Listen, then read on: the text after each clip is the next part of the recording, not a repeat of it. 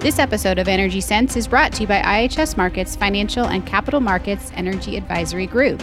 Our team of experts provides the investment community with actionable insight and integrated thought leadership that identify the trends and trend makers of global energy markets.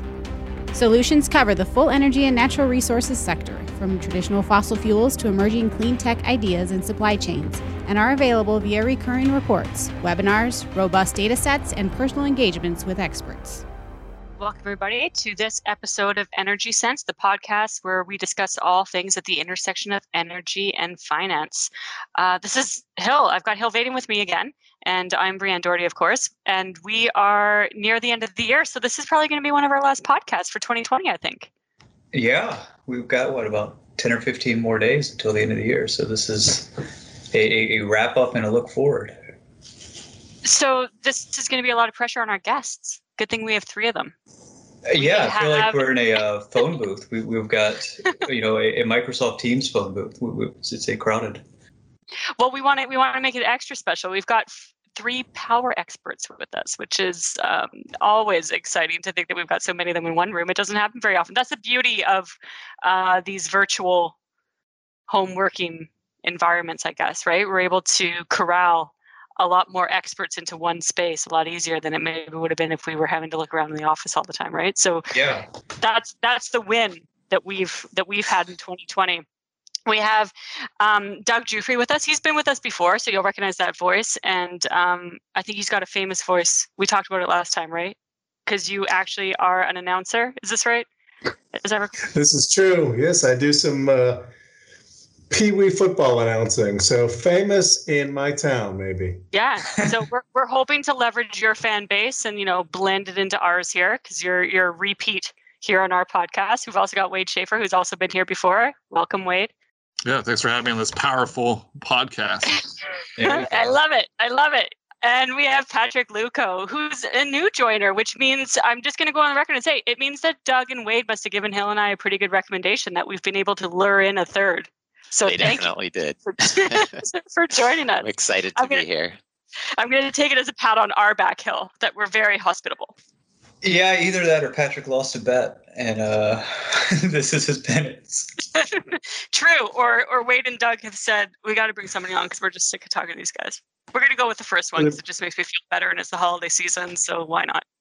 So we're going to start off. We did this last week on a podcast with Reed Olmsted and David Vaucher, who I think some of you might know. And we had a little bit of discussion. It was a would you rather type podcast. We're not going to go through the same type of theme here, but we are going to start off with the same question, which is, when you think about habits that you've picked up in 2020 amidst all of this COVID stress and change of behavior, which of those habits do you think that you are going to keep when we get to the other side of this? I'm going to think of one that maybe is a little bit different than the one that I gave before. And actually, you know what? No, because I can't think of one right now that's different from before. So instead, I'm going to punt it directly out to Hill. Maybe Hill has thought of one last week that's different from the last one he gave. Well, I mean, I guess so. Last week I said audiobooks. I've been able to listen to more audiobooks because I just walk around the house. And I guess included with my headphones that allows me to listen to audiobooks, I wear slippers a lot because I don't leave the house very often. And so I think slippers may be something that stay with me for more of 2021, with or without COVID, because it looks like our working from home flexibility will, in all likelihood continue. So it's not as though you're going to bring slippers to the office, though, because we will see. We will see. I'm not sure I can pull it off, but maybe. Yeah, I think that might fall into the weird. It's an opportunity to remake corporate America fashion, right? Athletic wear in the office, slippers instead of working from home. Bring the home to work, right? Bring the dog. This is a once in a lifetime opportunity. It will be interesting. You raise a valid point. I wonder if so many environments have gone pretty casual, I think, over the last 5 years anyways. I think it'll be interesting to see whether or not even offices that had not gone really casual, if really it veers that direction now because people are just used to being a bit more casual. I saw a headline this week that meggings are now a thing. These are leggings that men wear. Oh, and dear. So maybe meggings and slippers will be the new casual Friday for offices all over the world. Yeah, not excited about that. I'm going to put that on the record right there. Future workday training, perhaps. Workday I was just going to say, we're going to have a whole new HR intervention plan going on here. How about you, Doug? Do you have anything that you've picked up in 2020 that you think you'll carry on? Well, yes, but I don't think it's a good thing. I mean, I've been working from home since 2010. So, what I've changed my behavior is I stopped going to the gym sometime back in March, and I haven't been able to get myself back there. And I don't really have a great excuse because the gyms have opened back up. I've just become too accustomed to waking up late, strolling into my office, and then shutting the computer down and watching TV. So I'm going to have to break this habit at some point, but it's proving difficult not to crack. Wade, you're up. I'm up. So besides the activewear, wearing activewear to the office, maybe. I don't know, walking a lot. So been, walking 4 or 5 miles a night. So we'll see if that continues once I have to go back to the office. I guess I used to walk to the office. So it's more, translating the walk to the office to more of a fun walk to the neighborhood. But yeah, maybe walking. Do you have a pet or do you just walk? Without a pet, just, podcasts though, the podcasts help and the audiobooks help. So are you one who enjoying the fresh air? What's that, Hill? Are you one who walks his phone? I see people walking down the street staring at their phone, and it looks like they're walking their dog, but it's as if they're taking their iPhone for a walk. The phone is in my pocket, so okay. So yes, I don't. Still use my eyes when I'm walking. That's more evolved than I am. I'm old school like that. I use my eyes and put my phone in my pocket instead of the Google Maps to direct you home. How about you, Patrick?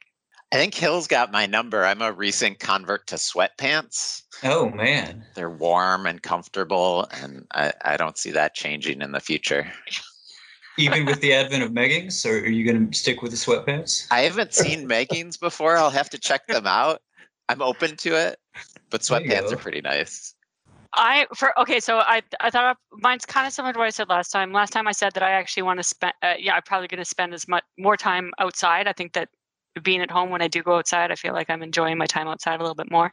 And this sounds really cheesy, but I gave some cheesy answers last week as well. So let's just put it out there again. I think I talk to people in my neighborhood more. I feel like everybody's a little bit more chatty, maybe because we can't talk to our friends or see our friends as often. But because of it, I feel like when I'm outside and I'm walking around, I recognize people from the neighborhood a little bit more, and we give our hellos, or you run into them in the same type of spots, and you can have a little bit of, socially distanced, mask wearing chit chat. So I think that'll probably keep up. I think I'm probably going to be a little bit friendlier. I think 2020 made me friendlier outside of my walls because you just weren't able to be friendly as you normally would have been. So I think I'll keep that up. And in New York, so that's against kind of the normal perception or the normal of New York. Normally, I have to say I was kind of one of those culprits that had my headphones in, and you're just doing your thing, not really paying too much attention to what anybody else is doing. Now I feel like I'm so starved for a little bit of social interaction. Anything that is within, earshot distance is going to hear my hi. They're going to hear from you. Yeah. Well, the trick is can you please talk to me? You can be able to recognize people without masks, though. You got to learn whose eye, who has what eyes. So true. That is actually. Do you know what's really funny about that though? Is that sometimes I find it really hard to understand people with masks on, right? Because sometimes different accents or people speak in different volumes. That I do just kind of blindly nod and laugh sometimes because I have no idea what somebody's talking about. Because with the masks on, it's just harder to get the cues, like the social cues from speech and smile and things like that. That it's a little bit awkward sometimes. But so I'm keen to have the masks off. I think it'll enable a different level of this newfound socialization of mine around the neighborhood. For those people in New York, you're like, yeah, that crazy person that's walking through the streets just randomly saying hello to everybody. Please stop. You're making the rest of us uncomfortable. This might be somebody's gonna email me at work here and say, yeah, stop. Everybody wants you to stop.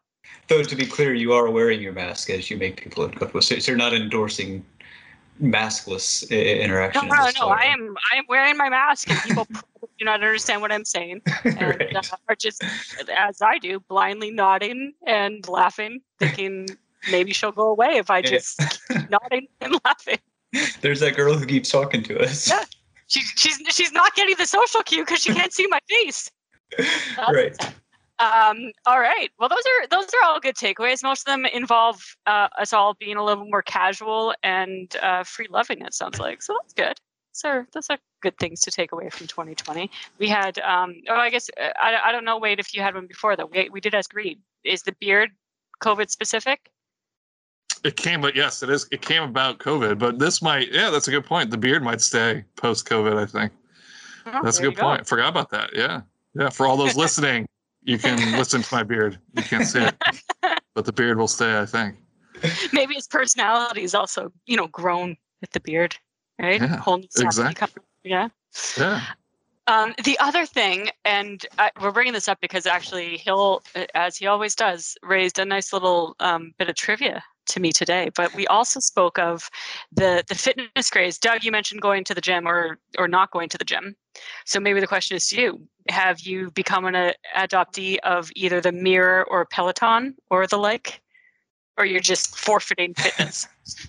I have not. I do have a home gym in my garage that I convinced myself through April and May to use that, and then that also kind of faded as well. And, it's going to be hard to convince myself to use that in the winter. But no, I have not adopted the Peloton or the Mirror.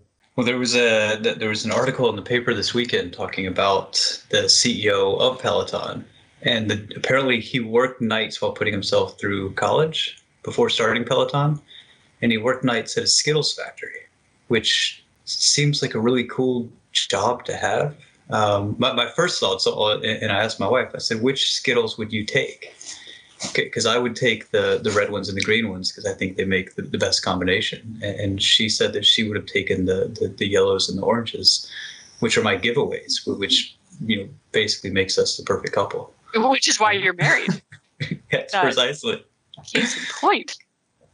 And Brian had visions of this being like a Charlie and the Chocolate Factory type Skittles factory. I just envisioned Skittles raining from the ceiling. I mean, obviously, this is not the case. As I said to Hill, it probably looks just like some sort of GM auto part type of factory. But I'm envisioning bright colors and lively music and, Willy Wonka walking around just tossing Skittles everywhere. Oompa Loompas. Yeah. So that's what I envision would be happening at the Skittles factory. But what a random piece of knowledge. And who even knew? Of course there's a Skittles factory, but who knew that there'd be a Skittles factory? So the question back out to all of you is, if you got to work in a candy factory, which candy would it be that you would want to have all access to? Patrick? I'm not a big Skittles fan. I love dark chocolate. I don't know if there's like a giant, big, generic dark chocolate manufacturing factory, but if such a thing exists. You're going to go sophisticated and be in like the Lindt chocolate factory. Definitely, yeah. Wade or Doug, any candy factories? Oh, for me, it would be Swedish Fish, and it's not even close. Oh, man. You could be a fisherman. Absolutely. I don't know. It's a tough question. I think more in line with Doug's man of the people being a fisherman. I think I would go with M&Ms. Those would be pretty good. Although I guess would your skin start like changing colors or whatever from being around all the dye and everything all the time, like the melty M&Ms and how it gets on your hands and everything? Could be. Oh, we don't need to get into specifics, Wade. That seems. Well, that's the Charlie and the Chocolate Factory, right? The violet's turning violet. That's true. So that's true. That's true. I think I'd be in a take the risk. peanut butter cup. I think I'd be in a Reese's peanut butter cup factory. I think I'd get fired from the peanut butter cup factory. How about you, Hill? Would you actually choose the Skittles factory? Skittles would be close. I'm a big fan of Sour Patch Kids. So that might be another one. But I would hope to be inspired to start a home workout facility. if ever having a job within a candy factory. I did work at a pizza joint for a long time, and grew so tired that there's only so much you can do with pizza. And when all of, our benefit was a shift meal, which was either breadsticks, cheese sticks, or pizza, like every night. And I was working 5 days a week, so it was a lot of pizza. Yeah. And do you steer clear of pizza now, forever and ever? No, I mean, this was 20 years ago, and so I have warmed back up to pizza. But there was a period there that I was less interested in pizza. I think that's how it works. I worked at a restaurant, and all I remember is the smell of Caesar salad, and I can't. Something about Caesar salad now, forever and ever. Just not my thing. All right. Those are all very important topics, obviously, that I'm sure our listeners were thrilled to hear about. What we're really here to talk about today is the power markets, though, because we have such an esteemed panel with us. So let's pivot a little bit and talk about that. 2020. Maybe first things first. What about 2020? How wrong were the forecasts going in, and what aspect of the forecasts were surprising now that we're looking back on 2020 as opposed to forwards onto it? Wrong, presumably because of COVID. Yes, of course. Not just because of modeling mishaps or anything. Yeah, I was saying we predicted COVID. No. Yeah, I mean, COVID is what jumps out. I mean, I think just how quickly the world changed, and thinking back to the spring when it was all unfolding and the shutdowns were happening, states, were shutting down, sort of wondering how bad it was going to be. And maybe the surprise is that how not so terrible the forecasts were, even with COVID, and how resilient power was even despite COVID. And now sitting at the end of the year, sort of looking at the weather, and depending how the winter, I guess the winter's over for the most part. Winter 2020 is over, so I guess it's been pretty mild. But even going forward, January, February, I mean, the weather, depending on how hot it was this summer, or how cold it was this winter, I mean, it could have negated COVID altogether and sort of left the industry, not affected that much on an annual basis, or even higher. So yeah, I guess to me the big takeaway was just how not so bad the forecasts were despite COVID, because the effect on the market wasn't as drastic as it has been on economics or on certain industries, service industries, those sort of things. And Doug, was that fairly true across all of the power markets within the U.S., or were there some where there were maybe more of a noticeable effect in terms of expectations at the beginning of the year? Yeah, I mean, you raise a good point. Wade is correct that, when we look back now, sitting in December and looking at electricity consumption, because for us, we spent much of the year thinking through and talking about how is COVID impacting the different customer classes. So we were all working from home. We know that home residential usage was going to be higher. There was a period of time, when businesses were shut down, so electricity from commercial industrial customers declined quite significantly through the second quarter. But looking back, we're talking about a total decline for the U.S. of about 3% in annual electricity consumption. That's along or on par with where we were in the last recession. When we saw, commercial industrial loads probably down about 6 to 7%. For the year. But yeah, as you mentioned, there are regions of the country where the impact is not so severe. So a good example is New England. New England, the composition of customers there is, residential is a much larger component of the total. There's not as much heavy industry there. So on net, their electricity usage for the year was down, but only modestly, because residential helped offset things. Moved to the industrial Midwest, and there, big businesses, big industrial customers, automakers, they comprise a much larger share of total consumption, and their electricity demand or usage was down more significantly this year. So, if you looked at the forecast in January of 2020, their demand would have looked quite differently. And then that flows through to different aspects of the market. So electricity pricing, and some of the markets which utilize natural gas much more significantly in the dispatch, their power prices are probably lower than we would otherwise have expected.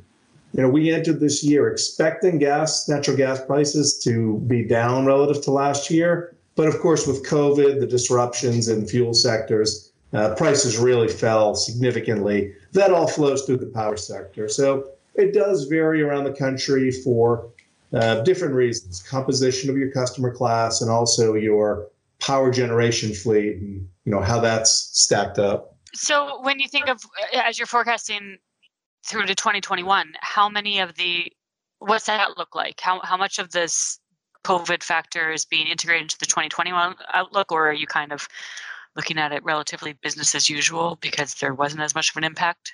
Yeah, I think this is one of the areas where I felt there were a lot of hot takes in the industry about how electricity consumption patterns were going to be altered permanently.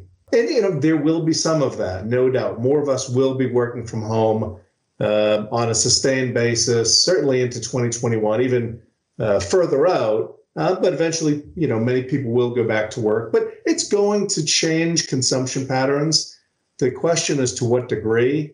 I'm not sure we have that enough information yet. But even if you look at the trends over the course of the year, by the third quarter, electricity consumption patterns were fairly close to, I don't want to say normal, but where they were the average of the last 5 to 10 years. Part of that is weather, as Wade had suggested. So when we look out to next year, I think commercial industrial demand or load from those classes will improve relative to 2020. Residential is probably going to come down modestly, but that's going to be heavily influenced by weather. So I think you have a little bit of a rebound. Electricity consumption probably doesn't get back to 2019 levels until 2022. So it's going to be a gradual recovery, at least, in our sort of planning case. Other areas, though, where I think you incorporate COVID into your forecast for power sector in 2021 would be what's happening in the fuels market and how does that flow through to the power business? So I mentioned the gas prices fell very low this year. I know you've had previous guests on talking about what's happening in that sector, but pullback of the oil production has impacted natural gas. There's expected to be, and we're kind of already seeing it, natural gas prices rebounding. And so, our colleagues on the gas side are projecting gas prices next year above $3 per MMBTU. What that means for the power businesses, we'll probably have a short-term rebound in the coal business. We still have about a fifth of our electricity is generated by coal plants. And if gas prices are higher next year, they're going to continue to fight it out in the dispatch stack. And in areas like the upper Midwest, we're going to see those coal plants running at higher utilizations than we're used to. That's probably going to be a short-term phenomenon. And as dry gas production comes back and gas prices fall again, then we're going to see the long-term decline of the coal sector, continue or become reestablished. So I think one of the things when you look at 2021, you're going to see coal generation and U.S. power sector carbon emissions have a little short-term rebound. So that's deeply ironic, given that we will also be beginning the presidency of Joe Biden, who has made coal less the focus of his campaign than Donald Trump did, coming into office, 4 years ago. Patrick, as we're thinking about, the power industry in the U.S. next year and a new president and policy, so it sounds as if Doug has described, in a sense, a higher emitting year in terms of expectations for next year, because more coal is going to be put back to work, and I guess demand will be higher. Is that reasonable expectation? Yeah, I think it's the degree to which emissions are impacted by that remains uncertain. But to go back to the previous question, I was going to say the thing I spend a lot of time on is carbon markets, particularly in the Northeast and in California, these market-based greenhouse gas policies. And everyone was worried they were going to really suffer with COVID reducing emissions this year, but they've rebounded really quickly. And some of that is what Doug was talking about. Demand has started to come back, but I think a lot of it is also there's long-term confidence in these programs, in the interest in states across the country reducing emissions, and value being placed on that going forward. So there might be near-term changes, but I think broadly a Biden administration and the state governments across the country are supportive of environmental regulations in the future. So any bounce for coal is going to be more of a short-term one-off phenomenon? It's definitely a short-term thing, yeah. I think the coal industry will struggle in the coming decade, and that's what you've seen in our outlooks for quite a while now. Just the economics alone struggle compared to natural gas and declining renewables costs, but the policy push is there as well. And I think the combination of those different elements is going to really contribute to a rapid reduction in the carbon intensity of the U.S. power grid. I'm going to go back a second to something that was actually, we talked about it the last time we had you guys here, the California blackouts. And I know Wade especially has looked at it a little more closely, kind of in a, the more time that you're away from the California blackout, now you can see more data. So can we just, as a quick recap, sort of think about the learnings from that? And is there anything as we look to 2021 or, even within the 2022 time period that you think we can expect to come off the back of that event? Yeah, I mean, I think it really highlights just the pace of change that's coming to the industry. So, we might see an uptick in CO2 emissions next year in 2021, but I don't think really any utility is changing their plans to retire coal. I think you're going to see quite a fast turnover in the generation fleet and a shedding of coal capacity, especially in the Western U.S. That is, possibly unprecedented, just the rate of change. And so, what happened with the California blackouts this summer, really highlights how both, extreme weather, climate change, right? Just, the new normal we're heading into that seems to be reestablished every year as something more disastrous happens than the previous year. But really, the blackouts highlight how, the intensifying climate heat can challenge the current approach the industry takes to planning for reliability and sort of planning infrastructure. It can challenge that. And in addition, just the need for regulations and policy and thinking to really keep up with the changing technology and the move to variable renewable generation and batteries, and just the immense complexity of running a power system like that relative to the past, where, it was relatively simpler. In that you had, dispatchable generation technologies that were very deterministic. You could turn them on and off and dial them up and dial them down.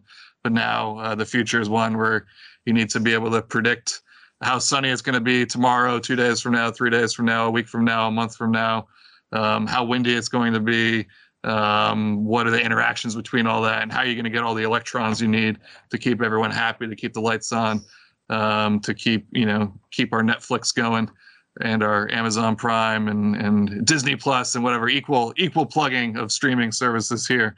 But anyways, to keep all that entertainment going, it's going to take a lot of new thinking and new planning and new systems and processes to ready for that future and supply demand with renewable and lower carbon energy. And so California will have to start thinking about that, and you see other grid operators across the West starting to think about that and thinking about what power infrastructure is needed to maintain the reliability that we've enjoyed historically.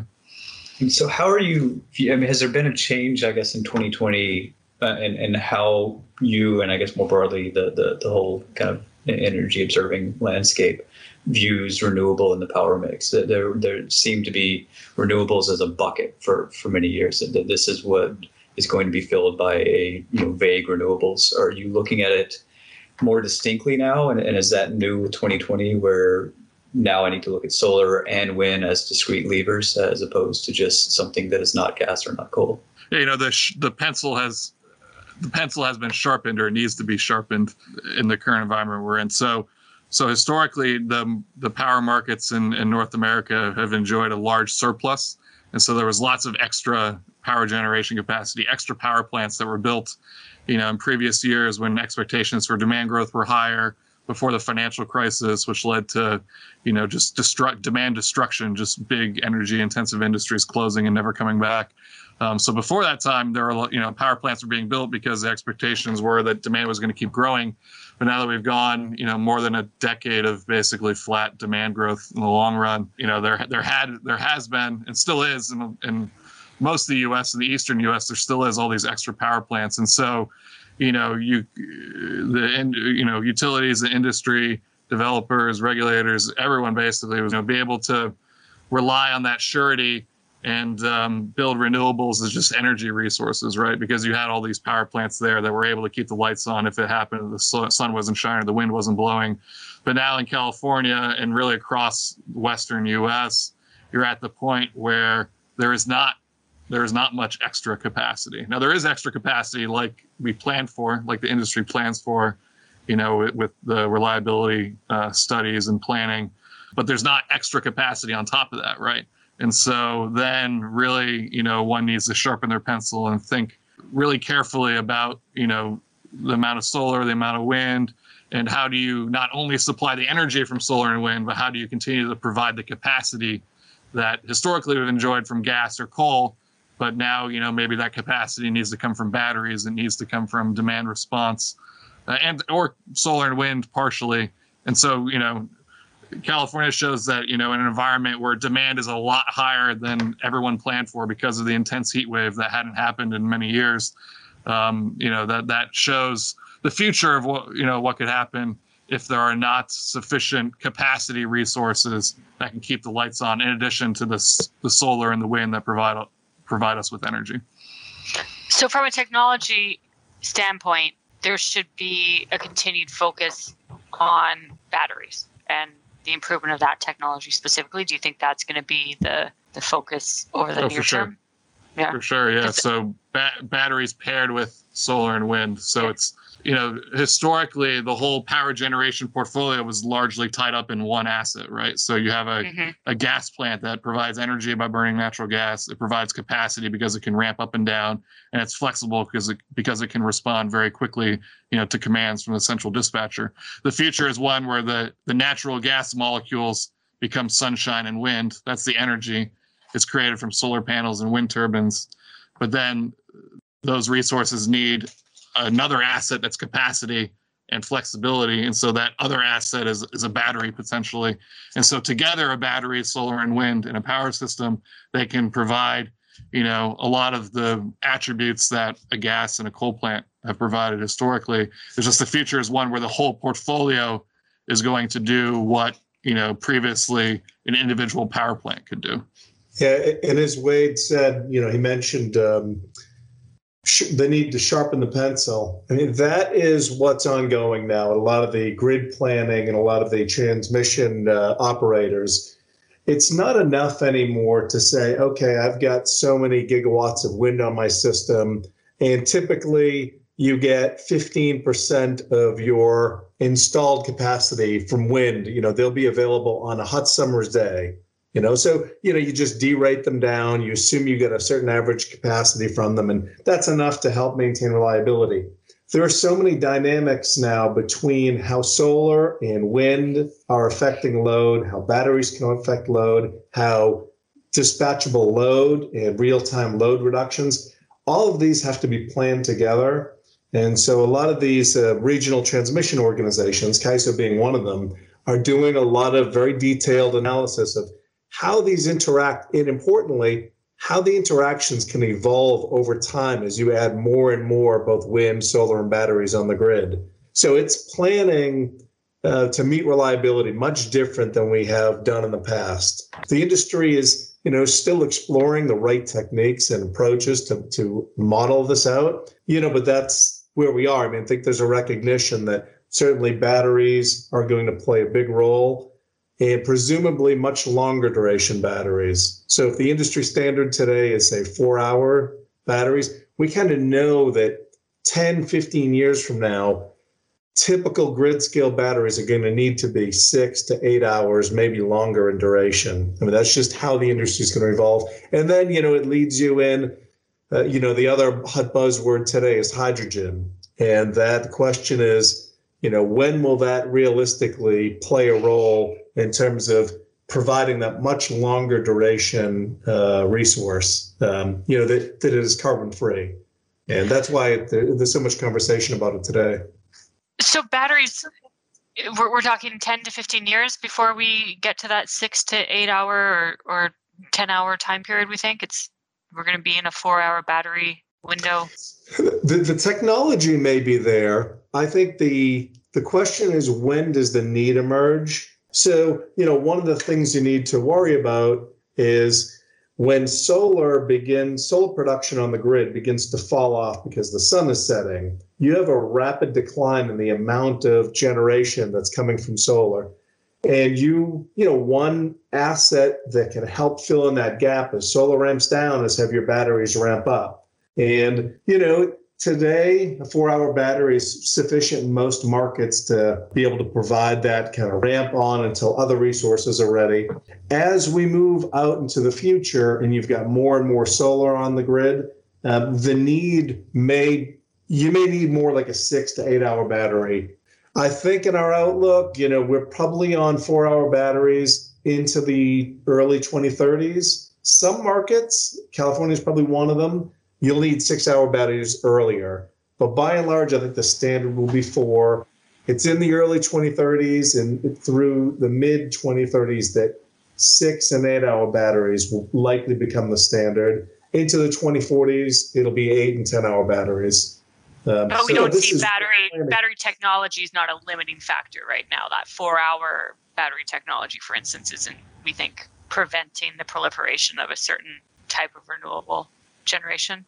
I don't think it's a limiting factor today. I mean, some of the PPAs, Wade put out really interesting research earlier this year looking at a solicitation in California, which looked at pairing solar with batteries and comparing that cost against other technologies. And it's very favorable. I mean, the cost is high, but the value it provides is even higher. So if you're judging these things on a cost-benefit analysis, that looks like an optimal resource in a market like California.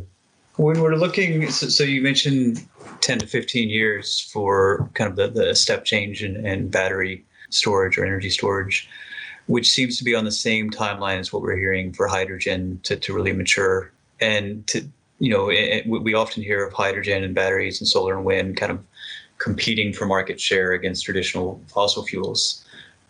Should we be looking at hydrogen investment and battery investments, almost in competition with each other? Are they both trying to hit the market at the same time? They do. They're a little different. So I think each one has their own value proposition to the market. And I think what Doug was speaking on, to me, it really hits on just how disruptive battery technology is, right? So today, 4 hours is sufficient and cost competitive in increasingly more and more markets with a traditional gas peaker. Now, 10 years from now, maybe we need 6 hours or 8 hours. Okay, well then go back to some of the existing battery sites and let's add some more battery modules on that site and turn it from 4 hours to 6 hours. So you're extending the duration the duration storage capability of an existing battery site, but it's megawatt rating, it's interconnection rating, which is, it plugging into the power grid. That's still the same. So you can, within, possibly, I mean, these are all unanswered questions down in the technical details, but possibly, one could expand existing batteries to then continue to keep up with whatever the grid requirements are. Now, with that said, there are detailed engineering requirements, studies that the grid operators do to make sure that going from 4 hours to 6 hours, at a site doesn't mess up the whole grid and knock everything out. So the pencil will need to be sharpened on that as well. But nevertheless, I mean, the batteries are so modular that you can just expand as needed. And sort of keep up with the changing grid conditions and continue to disrupt and mess with the business of existing gas CTs and gas combined cycles. And so with that said, I mean so batteries, I think, are most similar to CTs and maybe a little bit I guess like CTs, maybe a little bit like combined cycles once they have to cycle a lot when renewables are high, but they're largely well positioned for daily cycling. So say moving the sunshine from the afternoon to 8 to 12 a.m. Or beyond midnight into the early morning hours. That's really what a battery can do really well and cost effectively, is every day sort of shift the solar generation from the daytime to evening, or shift wind generation around. Where hydrogen comes into play is more like natural gas, in that it can hold energy in inventory very cost effectively. So it scales up really well on an inventory cost basis. And what I mean by that is, being able to store solar energy produced in May for use in December. And so a battery is never going to be well positioned to do that, because even if a battery is super cheap CapEx wise, it's incredibly inefficient and incredibly expensive to just charge a battery in May and have it sit there till December, discharge, and then recharge again in the springtime, and then sit there until the winter. Mm-hmm. Whereas hydrogen, you could produce it from the excess solar energy in the springtime or in the summertime, store it underground in salt caverns, kind of like we do with gas, right? Store gas underground, and then draw on it during the wintertime, pull it out of the salt cavern, put it into some pipes and deliver it to either fuel cells or combustion turbines and burn it. And that's something that hydrogen could do cost effectively, that sitting here today, I don't see batteries ever being able to do that cost effectively. So maybe a question for you, Patrick, is, hydrogen, obviously it's getting people are talking about it a lot here in the US, but from a policy perspective, it's really taken hold in Europe, for instance. Do we think the policy is required here in the US to drive hydrogen as part of the generation stack going forward? Do we think that's something that we're gonna start seeing, or do we think that hydrogen is going to start making inroads even in the absence of direct policy related to it? In the power sector, I think you definitely need a very strong policy for hydrogen. There's a lot of runway. There's a lot of room to integrate very low cost renewables, particularly with low cost batteries, before you get to the point that Wade was talking about, where you really need to think about seasonal storage. I think potentially in the nearer term, where hydrogen becomes relevant is in other sectors of the economy. If you want to start decarbonizing transportation or industrial energy use, and their policy would also play a role, but it begins to be much more competitive and much more useful very quickly. And that has big implications for the power sector too, because it's likely, I would say, that much of that hydrogen is produced via electrolysis. So there's a substantial electric load demand, and if it's tied to renewable energy, there's demand for new renewable resources alongside of that. So that's one of the places I look at when we're thinking about hydrogen in the next decade or two in the power sector, is how can the power sector contribute to fulfilling the demand in other sectors. So really, it's a demand story potentially at least at the onset for the power sector. Yeah, I think so. As opposed to a supply story. Yeah, there's a role in the power sector to play in the stack of resources to draw upon, but the demand side is definitely more relevant in the near term, I think. All right. Well, thinking, I guess, near term in terms of 21 more broadly, and I'd like to kind of ask all of you this question, maybe as a wrap-up question for the podcast today. And I guess, kind of piggybacking on the sharpened pencils image as well. As we're thinking about headlines in 2021, so one of the big surprise headlines, I would say it surprised many, was NextEra market cap exceeding that of Exxon for a period earlier this year.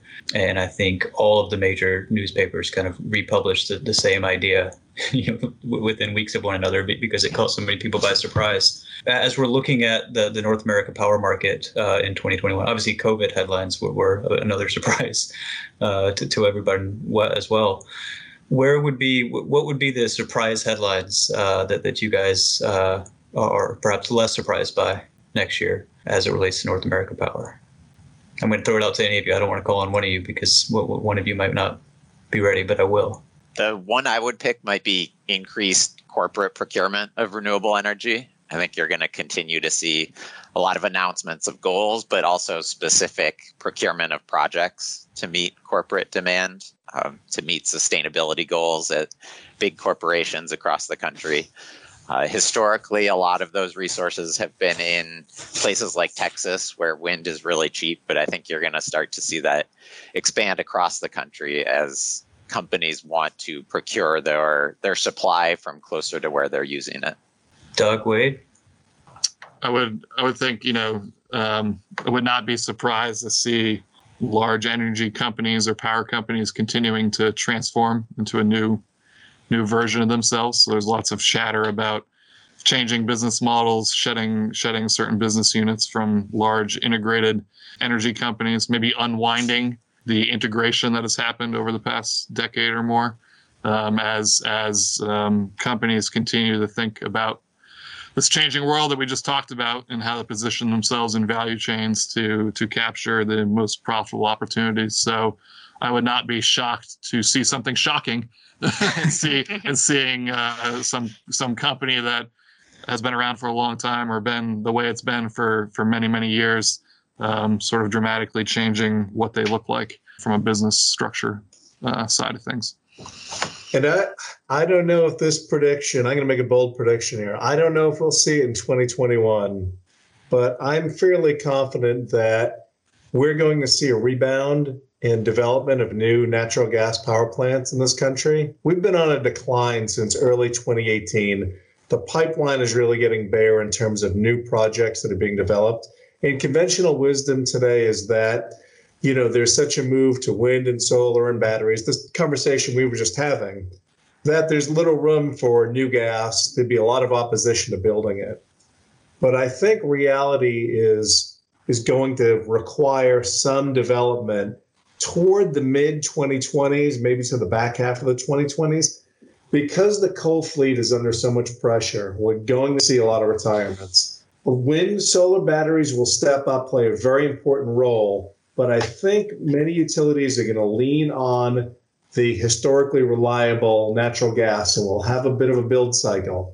If that is true, you're going to start seeing orders and projects enter queue pipelines within the next year or two, partly 2021 into 2022, so they have their 3-year lead time for development. So I may be a little premature in this prediction, but maybe we revisit this next year. I'll be more firm that that's coming in 2022. Well, this is being recorded, so. I was going to say, and you know what? We never quite know when you put out a general question like that sometimes you can get some lame duck answers on that. All three of those, I'm actually pretty excited to follow up on, because I think all three were had enough meat to them that they weren't just a toss away prediction for 2021. So good on all three of you. Yeah, and they're not mutually exclusive. No. So we could have a turkey. Is that the bowling reference? So something to look forward to at the end of 2021 there, guys, is a revisit of these predictions and possibly a turkey, which I'm not going to lie is probably going to be an emailed image of a turkey. It's not going to be an actual turkey. We'll see if Hill still has his slippers on at the end of 2020. Yeah. Right. Maybe Hill will be wearing some turkey slippers for you. Maybe some new slippers.